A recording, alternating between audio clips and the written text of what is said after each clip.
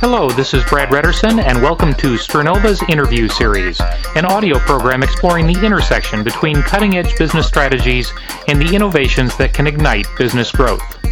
It's one of several podcast series on the subject of strategic innovation in business offered by Stranova, a resource group dedicated to helping you achieve and capitalize on the incredible potential available for your own business. With our over 30 years of experience leading innovation, we know what it takes to turn ideas into profits. Please visit us to learn more at www.stranova.com.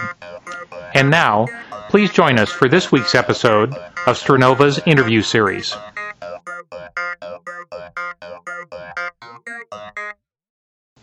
On this episode of Stranova, we're going to take you on an unusual journey. Not to a new country or even to an interview with a current business innovator, but instead one where time, not distance, is the medium we are traveling within.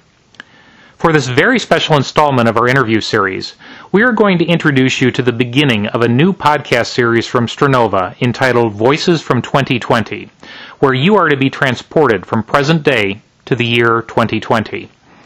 With the same Stranova perspective on the intersection of strategy and innovation, your hosts Bill Veltrup and Firehawk will host conversations with futurists and innovators set in the year 2020, as of this recording some 14 years in the future, to a time where business has been transformed in radical ways. Leaders in all walks of life operate on a far more holistic and systemic level than ever before, and even the whole concept of leadership has been raised to an entirely new level. There is even something called the Infinite Games that will be taking place in the fall of 2020 that will take the concept of strategic innovation well beyond anything we've seen before. But rather than have me tell you about it, I'd much rather have the hosts for the new series tell you about it themselves. They join me in the year 2020 on Coyote Ridge in Boulder Creek near the Northern California coast to tell us all about it. As our listeners hear this, I want to let you know that this is July 6, 2020, and I have the honor today to speak with the two people who really are responsible for the upcoming Infinite Games event. One is Bill Veltrup, and one is Firehawk, and I actually sat down with them back in the year 2006 for the very first time when the whole concept of Infinite Games was being birthed at this very same place. And so it's wonderful to be here. We're overlooking the Santa Cruz Mountain Valley at Coyote Ridge in Boulder Creek in Northern California. And our guests may actually not even realize a lot of how these two made it possible for this event to happen. So maybe as an introductory question that I could ask both of you, can you tell us a little bit about Infinite Games and where that concept originally started? I'm Bill Veltrup. And the concept had its roots with a book that was written by James Carse, Finite and Infinite Games. And I want to read a quote or two from the book. He says there are at least two kinds of games. One could be called finite and the other infinite. The finite game is played for the purpose of winning, like football, baseball, in most corporations. An infinite game for the purpose of continuing the play, like evolution or family or nature. Finite players play within boundaries. Infinite players play with boundaries. So a couple of examples of infinite players would be like Gandhi or Martin Luther King. An example of infinite games would be our evolutionary journey to date. So if you think about it, we have experienced on this planet some 3,700,000 millennia of evolution. So that's an infinite game. Well, Carse in his book triggered our thinking in terms of what's the relevance of the contrast between finite and infinite games for this planet. And so it is that inquiry, and especially looking at the nature of our organizations, which turn out to be almost entirely based upon finite game rules, that got us into the infinite game business. And what I would say is that there's a certain amount of excitement that you get from playing a finite game and winning, and a certain amount of despair that you get from losing. And what attracted me to the infinite games was the notion of playing a game where the whole objective was the continuing of the game. So playing so that things continue, and that you could bring as many people as possible into the game. So it's a very inviting and inclusive idea. And as I thought about what we needed for there to be balance again in our human experience, I saw that a lot of what got in the way was the finite quality of a lot of the games that we were playing. The way in which more and more people were losing in various ways all over the planet. And so what if we changed the designing of games so that the whole objective was to get more and more people to play and to get more and more players to play infinitely?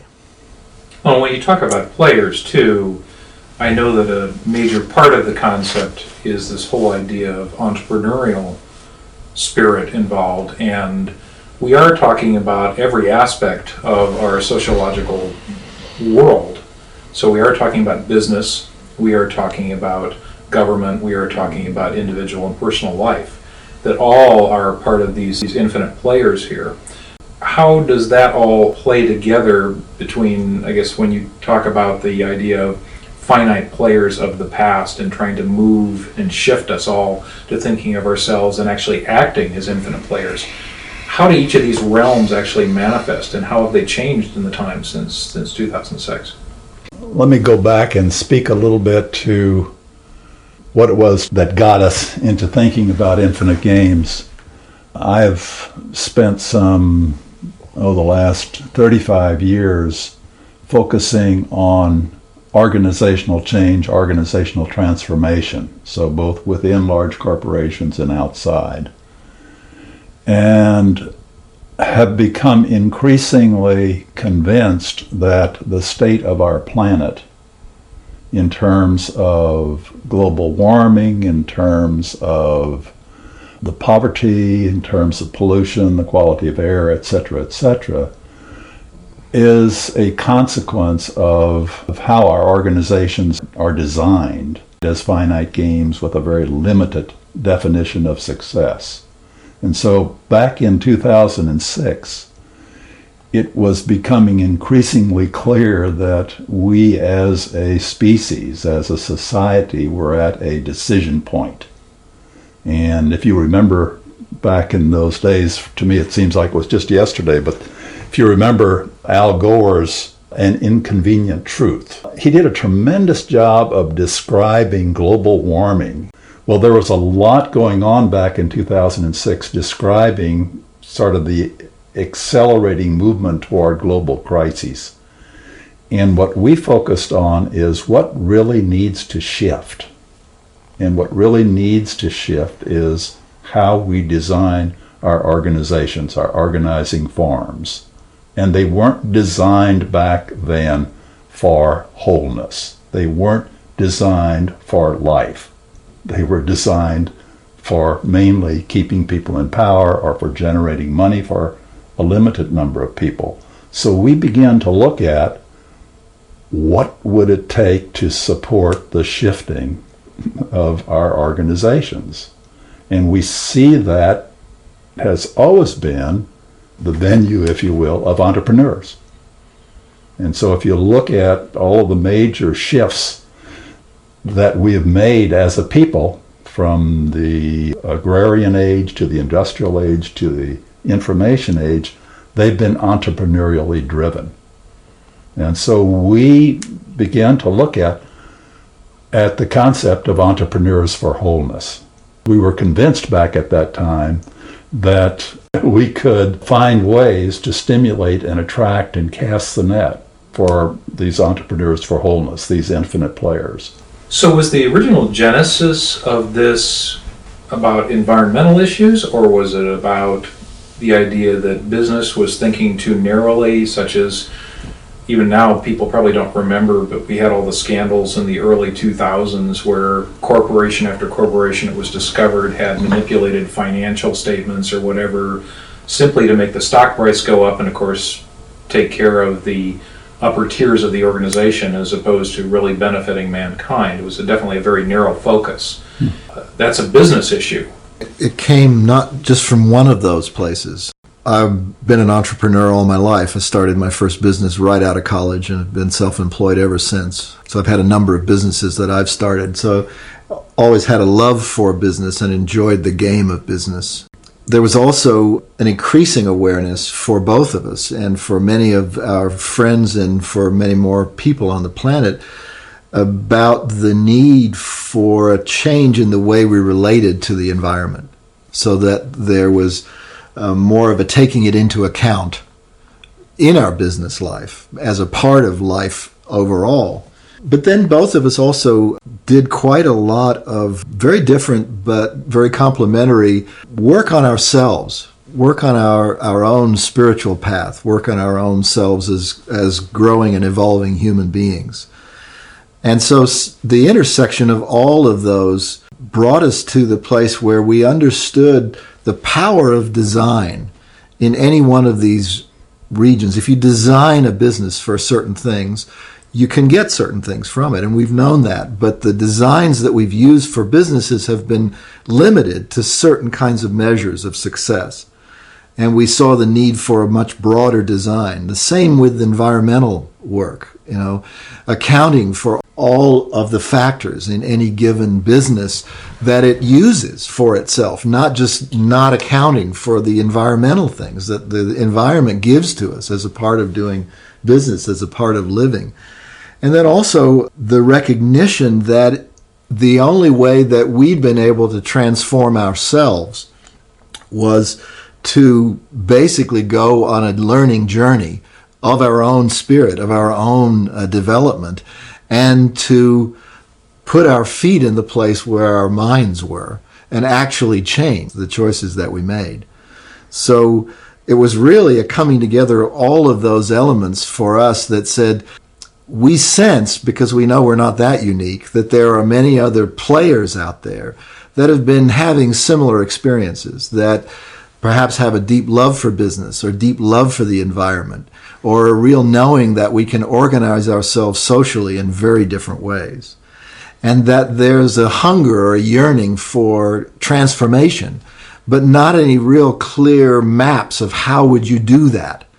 And what we've learned is that when you bring those kind of players together, then all kinds of things can emerge that you can't imagine in linear cognitive thinking, because of the interaction and the connection between those players and the different experiences.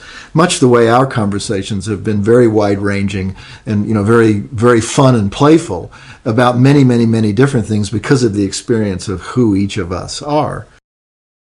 We looked at nature and we looked at how elegant nature is in its design. You can look at a cell, you can look at a plant, you can look at an animal, you can look at an ecosystem.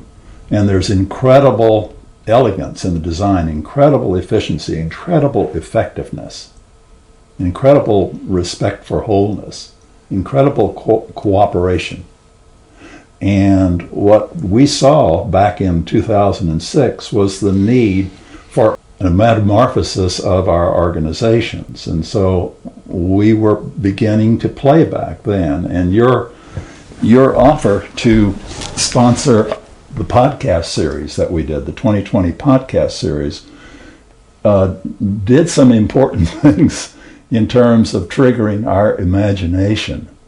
And at that time, we wanted to begin to reach out to infinite players, to these entrepreneurs for wholeness, and to begin to connect with them. And there's a story that I'd like Firehawk to read to you about imaginal cells that helps to describe what we were hoping to trigger back at that time. Now, this is a story that's adapted from evolutionary biology, and this version of it's by a woman called Nori Huddle. It's called The Imaginal Cell Story. The caterpillar's new cells are called imaginal cells. They are so totally different from the caterpillar cells that his immune system thinks they're enemies and gobbles them up. But these new imaginal cells continue to appear, more and more of them. Pretty soon, the caterpillar's immune system cannot destroy them fast enough. More and more of the imaginal cells survive. And then an amazing thing happens. The little, tiny, lonely imaginal cells start to clump together into friendly little groups. They all resonate together at the same frequency, passing information from one to the other. Then after a while, another amazing thing happens. The clumps of imaginal cells start to cluster together. A long string of clumping and clustering imaginal cells, all resonating at the same frequency, all passing information from one to another there inside the chrysalis. Then, at some point, the entire long string of imaginal cells suddenly realizes altogether that it is something different from the caterpillar, something new, something wonderful. And in that realization is the shout of the birth of the butterfly. Since the butterfly now knows that it is a butterfly, the little tiny imaginal cells no longer have to do all those things individual cells must do. Now they are part of a multi-cell organism, a family who can share the work. Each new butterfly cell can take on a different job. There's something for everyone to do, and everyone is important. And each cell begins to do just the very thing that it's most drawn to do. And every other cell encourages it to do just that. A great way to organize a butterfly. It's a great metaphor for transformation actually that's happened since 2006 in a lot of different ways, in that businesses, although they may have claimed they were part of a world they needed to pay attention to, they were still very narrowly focused. And just as John Donne said back in, I think it was the 1600s or whatever, with the No Man is an Island, I've called attention to it actually in my old podcast series, that no business is an island either.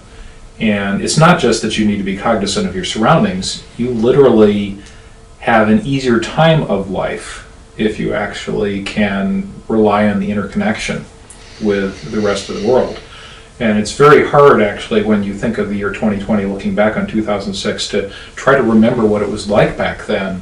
That just as the phrase infinite players is very common now, and it was not then, even the idea of finite players, even though we recognized them, was there, it just wasn't that common. It's hard to imagine that all this has really changed in all that time, and both of you definitely very much responsible for at least triggering the imaginal cell creation, I guess, that caused that to occur. Curious about, if we take this kind of to the next stage here, of how you see the call to have people consider becoming infinite players that you actually called for back in 2006. How did that really come about, and how has that evolved since that time in all walks of life? As I mentioned earlier, your podcast was a big help. It was really the first time that we went public in a serious way. In addition to the podcast series back then, the 2020 podcast, we had a website called theinfinitegames.org. And Firehawk and I, at that time, were beginning to write an ebook entitled Bay Area 2020, An Infinite Game. And so that ebook, which is, very, very familiar to everybody now, was something of an ongoing, evolving story of how we have helped to trigger and catalyze a movement toward wholeness in the San Francisco Bay Area. So the combination of that ebook and the podcasts, and then for the first time our reaching out to our respective networks. And even back then, you could make a ripple around the world, especially connecting with these imaginal souls pretty rapidly. And so it was within our first 12-month series of these 2020 podcasts that there was very, very substantial movement in terms of attracting these infinite players, because they existed back then in every organization. They existed in every domain. They existed in every geography. But generally, they were pretty much contained or trapped within their particular systems or within their beliefs about what they could make happen in the world. And so just by going public and having some language around the work that needed to be done resulted in a very, very rapid response. Well, and you also called for the entrepreneurial spirit. Yes, there was a strong movement about thinking of our lives as part of a whole system anyway. You mentioned an Inconvenient Truth that had come out.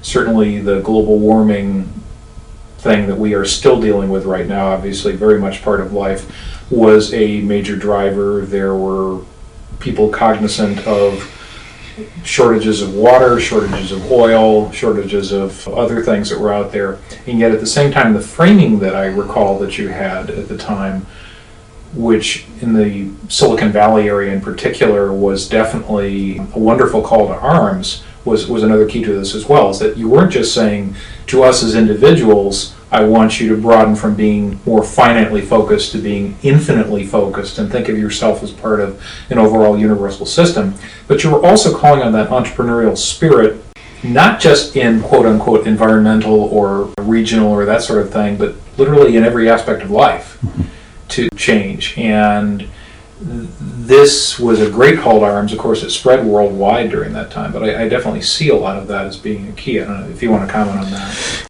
One of the elements of that was very energizing and created a lot of entrepreneurial opportunity was just the notion that there was so much to be done in the realm of eliminating waste from all of our systems, not just the physical waste of packaging and all this other stuff that didn't make any sense environmentally, but the human waste. You know, we were spending more money building prisons back then.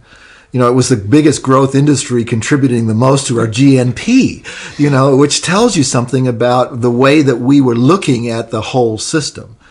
And so there were great, great fortunes made in this realm of taking the waste out and then replacing it with a very different way of thinking and acting that didn't generate, you know, waste equals food was one of the phrases that William McDonough came up with in his work back in the early 2000s. You know, we found all kinds of ways for that to show up at being a real business that people were doing in the world. That added fuel to the whole entrepreneurial activity. You know, that we were a part of ourselves and that we wanted to help catalyze and spark in others. Yeah, I remember actually back in 2007, there was a film that came out from Pixar called Ratatouille that I remember a line even now. It's a long time ago, obviously, but it was still hilarious then. And it showed this one rat running around who had been picking garbage up off the floor, and he said, you know, once you get past the gag reflex, it's amazing what's available to you in terms of food. And I think about this in terms of the waste issue, is that you realize that the things that we thought of as throwaway in a very serious sense are a boon that we don't need to throw away anymore. It's not just about becoming efficient, it's recognizing the value in all of this. And I would even extend that to the issue of people as well. And, you know, like Bill, you were celebrating your 90th year this year on the planet, which I think is the new 70, as a matter of fact, right now, at least based on looking at you. And it is indeed something where, even from a people standpoint, we're recognizing not just the value of elders, which would say goes back to another time, but also the value of every individual to make a difference, whether they are the captain of a corporation or they are the individual on the street that is taking care of their own personal garden. I would like to shift a little bit to the Infinite Games 2020 event that is coming up in October this year, and maybe have each of you tell a little bit about what that is about and some of the things that you see maybe happening there. Well, a lot of it's your fault. Yes. but I don't mean to be blameful of you, Brad. But one of the things you triggered in us when we first had the conversation about sort of tapping in, joining with you in your podcast series, Stranova, which had, been really interesting because I'd seen it from the beginning, when you were first talking about the idea and seeing how that started to manifest and pick up energy and enthusiasm. The ability that suddenly became available to us technologically to be able to reach out and touch the world. And and do it regularly, and you became a production house with without the overhead that there used to be in being production house, and so we had this focus because there's a wonderful couple, Newton and Helen Harrison, that started a movement to create some of their incredible conceptual environmental art about the Bay Area. This was back in 2005 that they had this idea, and they ended up getting funding and creating this beautiful exhibit that traveled all over the Bay Area and then was seen in other parts of all over the California and other parts of the world. But it was looking at the Bay Area through much larger eyes of what is this whole region about. And they chose the watersheds and the mountains and the ocean to draw a much larger circle around the Bay Area rather than just the 9 counties. And through this beautiful exhibit, this beautiful artwork, they catalyzed the conversation about the Bay Area and what this region could be. We had been involved in the early discussions about this, and we saw that this kind of artwork, this kind of trigger for conversation, could be wonderful to piggyback on and to have the kind of conversations we wanted to have about infinite play and about infinite games in the Bay Area. And so we started this notion, and then you came in with a podcast, and we said, oh, well, of course, there should be 2020 Infinite Games, and the Bay Area should be the host of the first Infinite Games that are on the planet, and they should be as big a deal as the Olympic Games, or perhaps even a bigger deal. And they should bring together people from different regions of the planet or collaborations that are happening across the planet, and to create this incredible interactive celebration, really, of wholeness, of the human spirit, of the entrepreneurial activity that's creating more and more wholeness around the world. It's difficult to imagine our thinking back in 2006 because the work on the 2020 Infinite Games has been cooking for a number of years now. And I just want to acknowledge the role that you had in inspiring that, because prior to your offer to host us with the podcast, we didn't have this concept. And the concept has grown very large, and it will have an impact that's more far-reaching than the Olympic Games ever had. What made it possible to have that big an impact, of course, is the tremendous breakthroughs in technology and connectivity. And you've been very much engaged in that realm and have contributed to shaping the games. I'm very excited about being able to witness it and to witness the global connectivity. There will be a lot going on physically in the Bay Area, but what will be most exciting is to see all of the regions on our planet connected together in a way that we are honoring the entrepreneurial movement toward wholeness in each of those regions. The notion that really Helen and Newton Harrison triggered in us is thinking in terms of a bioregion, and we were looking at the Bay Area watershed, which is almost half of California, and a good chunk of the Pacific Ocean.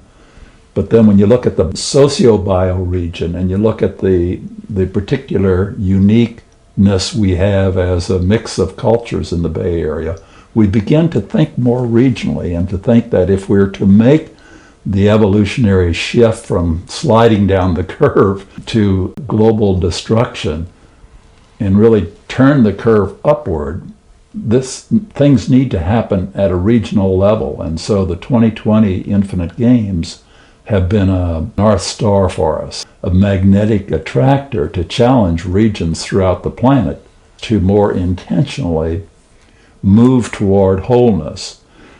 And back in 2006, there was no organizations that were felt capable of doing that. The governments weren't organized that way. Corporations, as you mentioned earlier, were focused primarily on profits and short term. So this notion of moving toward the 2020 Infinite Games resulted in the growth of infrastructure that transcended existing institutions. And so the 2020 Infinite Games will witness a connectivity around the globe where we all get to see what's happening in each of these regions in movement toward wholeness, toward serving all of life. Yeah, it's interesting how subtle the changes have been since that time. A lot of people probably don't even remember that back in 2006, companies still reported in the stock market their quarterly earnings projections. And yet it was realized that that was so narrowing. It was, in effect, a finite game. It was trapping them into something where they were constantly dealing with the next couple of months, because the idea of finite space is not just physical space, Right. but it's also time as well. When you start to say, I need to do such and such by a certain time. Obviously, we need to all do certain things by temporal events, in order to be able to achieve what we need to achieve. However, this was an artificial construct, and it's an example of a change.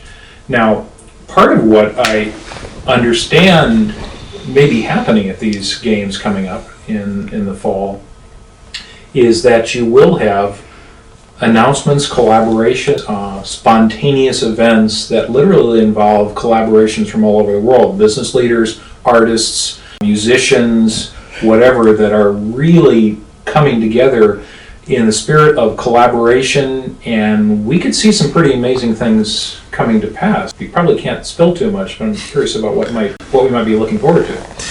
Well, I think one of the things that we'll see is some ideas that we haven't seen before.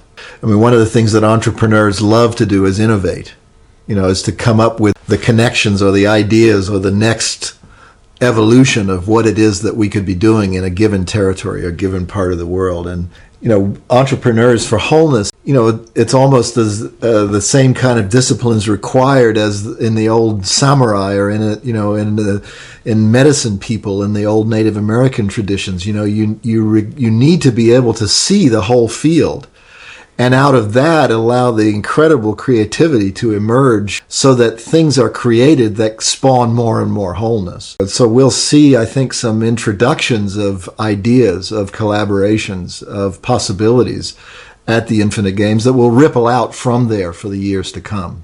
We know that you'll see some things that will amaze you, as will all of your audience. There will be the announcements that are surprises, definitely. The reality is that there's been tremendous collaboration that's been happening within regions where you have collaboration among people who are at the cutting edge of environmental design, at the cutting edge of social design, at the cutting edge of technological design, in transformational design. They've been preparing for this event in a way that lets each region tell its unique story of its movement toward wholeness. What's going to be powerful in October will be the Gestalt experience. The opportunity for people to plug into and experience this globe. So it's a little bit like the first shot of the Earth from outer space, what an impact that had on everyone. This is going to be something that we all get to experience together. That's like a very great vision to consider, too, as we kind of get near the close, that part of what is going to be happening is that we all will have the opportunity to participate in the Infinite Games, even if we aren't physically present in one of the multinational locations where you are simultaneously bringing this together, with the Bay Area being the anchor point, I guess, of sorts for them. So I do think one of the calls to the audience here is to let you know that there is a lot more that's going to be coming out on this, and Firehawk and Bill Veltrup are actually going to be your hosts on this journey during the coming months, and invite you to listen in as they tell you a little bit about it. They'll bring in some interesting people to share some views and perspectives from the year 2020 on what all has happened since the year 2006 and making the Infinite Games event possible and changing us all from finite players to becoming infinite players.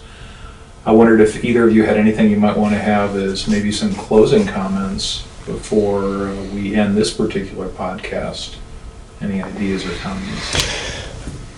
You heard Bill speak the words transformational design, and I wanted to just underscore what evolved out of the turn of the century and 2006, and what has really fueled this change that we're going to see, one of the forms of manifestation being the Infinite Games in a few months, was understanding that you can design for life, that you can design for things to transform themselves to greater and greater levels of wholeness.